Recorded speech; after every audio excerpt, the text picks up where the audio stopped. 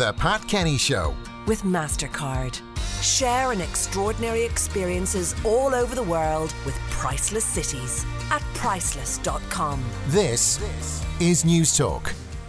Now, should we rehabilitate injured animals that we find in the wild? Many see it as interfering in nature, but as endangered animals lists grow longer, we ask, is it becoming necessary? Pete, the vet, Pete Wedderburn, is with me now. Pete, good morning. Good morning. First of all, congratulations. You swept the boards last night in the Blog Awards. Yes, it was the Irish Blog Awards, and I've entered them before and been second in my section and was happy with that. But I have been working away on my blog, on my website, petethevet.com. And last night we got massive results. So my blog won. It was the first in the education and science section, which is really my most important one. But it also got first in the lifestyle award, which I suppose pets are part of people's lifestyles. And then? Astonishingly to me, completely astonishingly, I won the best overall blog out of over 1,000 entries. So really, it was a fantastic success. Well done. I'm Pete delighted. I'm delighted. And if you are listening to this and haven't checked out the blog, do check out petethevet.ie.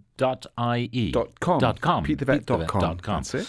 All right, now, Pete, we're going to talk about rescuing wildlife. And we come across creatures that have been injured on the roads, or a bird that, for example, will fly into glass inadvertently and then be stunned. Perhaps we think it's hopeless, but it may not be. It may not be, and people often wonder what to do. And what they should know is that they should go to their local vet, because vets are well equipped with knowledge and equipment to look after wildlife, and most vets are very happy to give wildlife what they need free of charge.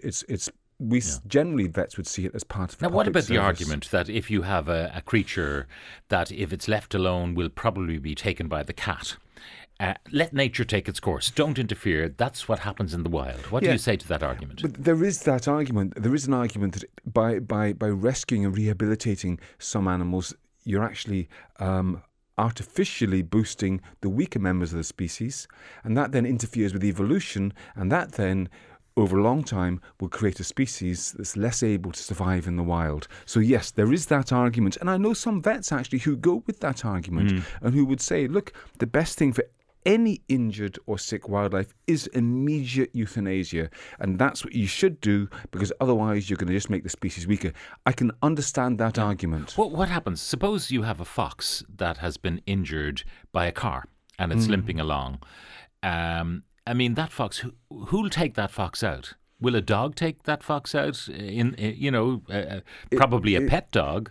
It's more likely that what will happen is the animal will suffer for a long time. Will the crows take him out? And then eventually it won't be able to get food, so it'll become very hungry, it'll become starving, it'll become weak, it'll become emaciated, and it may then be attacked by smaller predators or as you say, birds, or it may just die by itself. And that's why I think intervention is so important. You have to have, even if your intervention is going to be euthanasia, and I'll come to that in a second again, but even if it is going to be just euthanasia, you should intervene, because animals are sentient creatures who feel emotion and pain like we do, so they deserve to be helped.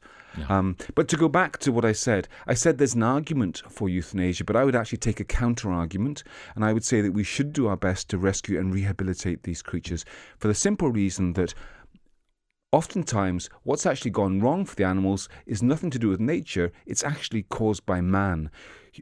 Humans, through their actions, through pollution, through motor vehicles, through power lines, in many, many ways, we disrupt plastic bags, pollution, big time. So through all these methods, we actually disrupt nature, and we artificially interfere with wildlife and cause them to become injured and sick. So we have a responsibility to try to address the injury that we have caused. That's the way I would feel. And I also would feel that we should have compassion for individual animals.